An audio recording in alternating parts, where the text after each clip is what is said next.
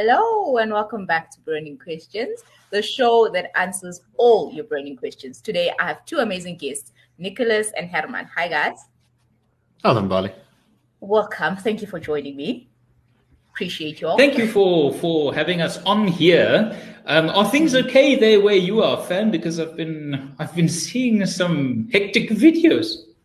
Yes, but I think things are okay now. It's just a ghost town, but I think I prefer it like this, very clean. Nice and quiet, yeah. The CBD of my dreams. So guys, let's get right into it. So today's question is, why do South African politicians suck so much? And I think it's a brilliant question in light of what's happening. We are burning, the country's in flames. Nicholas, I'll start with you. Why do you think they are such horrible human beings? Yeah, it's such a complicated, it's a bit of a complicated question with a lot of ways to tackle it. Because, the first question is, as compared to what, right? Like, are our politicians better or worse than in Iran or in the DRC where, they literally can shoot you if you don't agree with them? Thankfully, ours don't do that often. They do it sometimes, but they don't do it often. So, yeah, look, compared to other places in the world, I think we're still okay. On another question of why do they seem to always steal and be selfish and all these other things, look, I think we're kind of approaching the question wrong, because I think a lot of people, and this is going to be rather unpopular, but flow with me here. Okay. A lot of people seem to view politicians as like this distinct group of people. And obviously to some degree they are. Like, often to go into politics, very often it's good to have an ego. Be a little bit, think that you're the kind of person who can save the world and the country. But a lot of the time, politicians really are a kind of twisted, weird mirror vision of the country they represent. Mm-hmm. And if they are out of step with their population, it's because their population has not held them to account. Now, in some countries, you can't do that because literally if you protest or if you complain, you get shot or jailed. Mm-hmm. Thankfully, in South Africa, for the most part, while you might sometimes get shot or things at a protest, generally not if you're being peaceful. Mm-hmm. And so I think the great problem in South Africa is, despite the fact that we have peaceful methods with which to challenge people through protest, through voting, through all that kind of thing, we don't do it. Not nearly enough. Sometimes we do it, but very rarely. Things had to be very bad with Jacob Zuma as president before people started protesting in the streets against him as president. And it worked. He's now in jail. And that would never have happened if the country had not forced him out. And so I guess what I'm really saying is it's not that our politicians suck because we're not doing anything about it. If we voted in better ones, we held to account. If we protested when they do very bad things, then we'd have better politicians and probably a better country. Okay. All right. Herman, what's your take?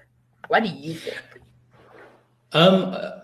I think there's a lot of truth to what Nick is saying, and I think we should give Nick his dues. Of the three of us, he's the only one who's actually held elected public office. Yes, that is the disclaimer. The disclaimer I must give is I am speaking a little bit biased here because I was at one point in a past life for my sins a politician. And I think that's actually a very useful perspective to have, because in the last year or two in my time, at the IRR and now with FAN, I've gotten to know some politicians, and they are indistinguishable in many cases from other people I know.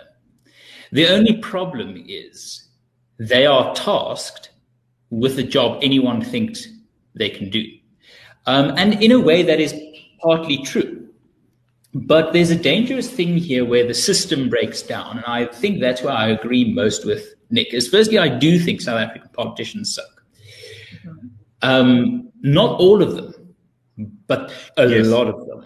This is another. Can I jump in very quickly? I think that it's very important to make a distinction between good and bad politicians. There are a huge number of bad politicians. As the joke goes, the 80% of politicians give the other 20% a bad name. And I think that is broadly true.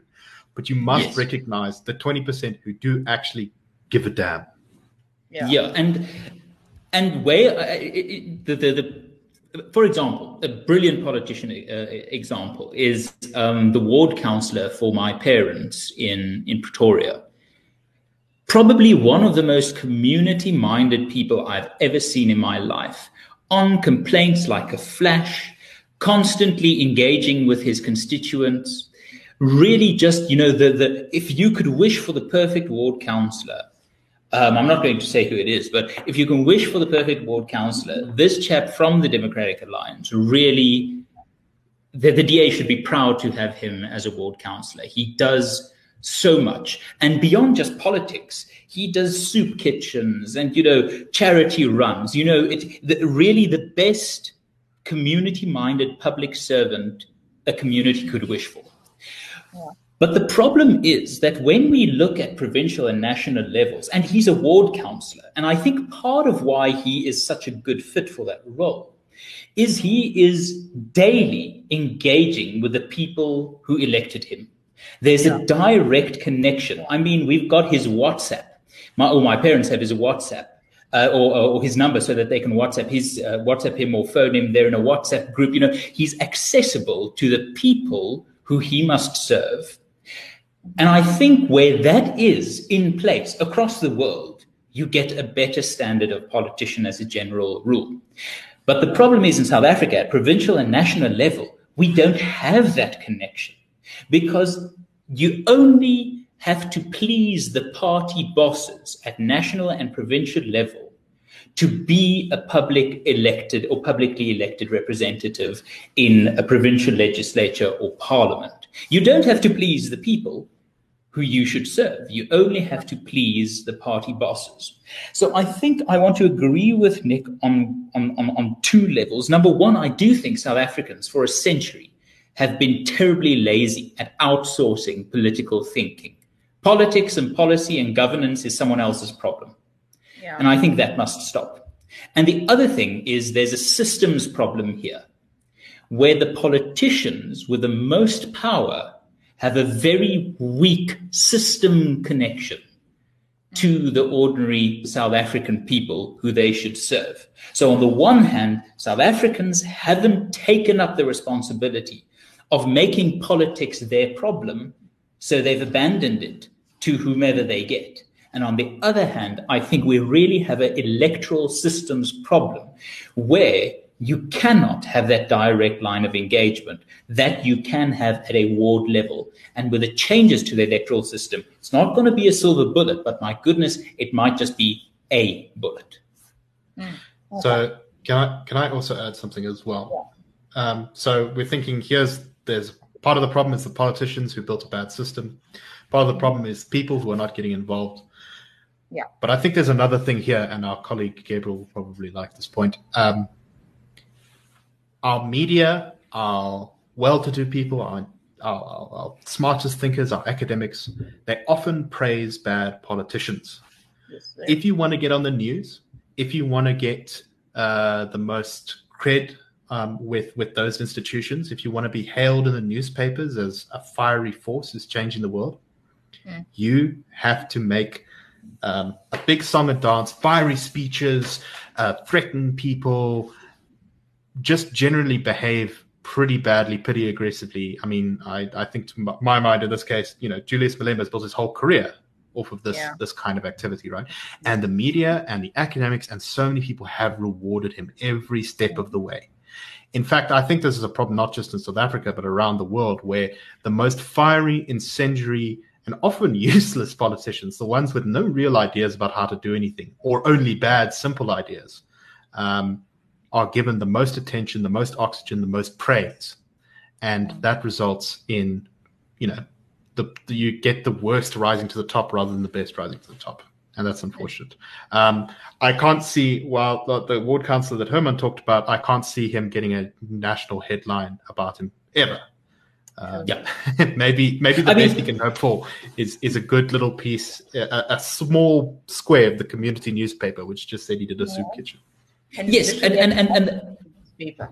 That's literally yes, and because the problem is, and Nick will also know this, politics, when done well, is a thankless task. I mean, this guy is great. Why? Because he keeps people informed. That's not a newsworthy story. Ward councillor communicates clearly and consistently throughout crisis with constituents. That's not a headline.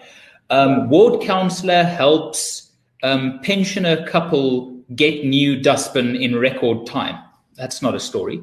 Ward councillor ensures fixing of several potholes through, diligent work over weekend, applying pressure to the mayor's office. The system is so toxic in what it rewards and what it doesn't, both in the media and in terms of elections, that I really think the only way out of this is to rediscover something about democracy that has gotten lost. And that is what I like most about America's original founding ideas, is this thing of a citizen democracy, that you can be a baker in Virginia, get elected to serve as a senator, serve for a bit, do what you can for your community, then go back to Virginia to be a baker. That sort of idea where politics used to be a duty taken on by people thinking they can really make a difference, it's terribly romanticized, it's terribly idealistic. But if we're not going to demand it, if we're not even demanding it, then it's not going to be anything close to a reality. Yeah. So what the answer that I'm getting from here is that we need to keep these politicians accountable, number one. And in a way, we need to vote, obviously, but vote for someone that you see they're community minded. As Herman is telling us about the ward councillor at his parents' neighborhood. So yeah, I think you guys answered the question very well, and I hope the viewer at home, you got the answer that you wanted. And thank you guys for joining me for this episode of Burning Questions. I'll see you guys next week Wednesday. Remember to catch this show live on IGTV, on Facebook, and on YouTube. We'll see you guys next week Wednesday.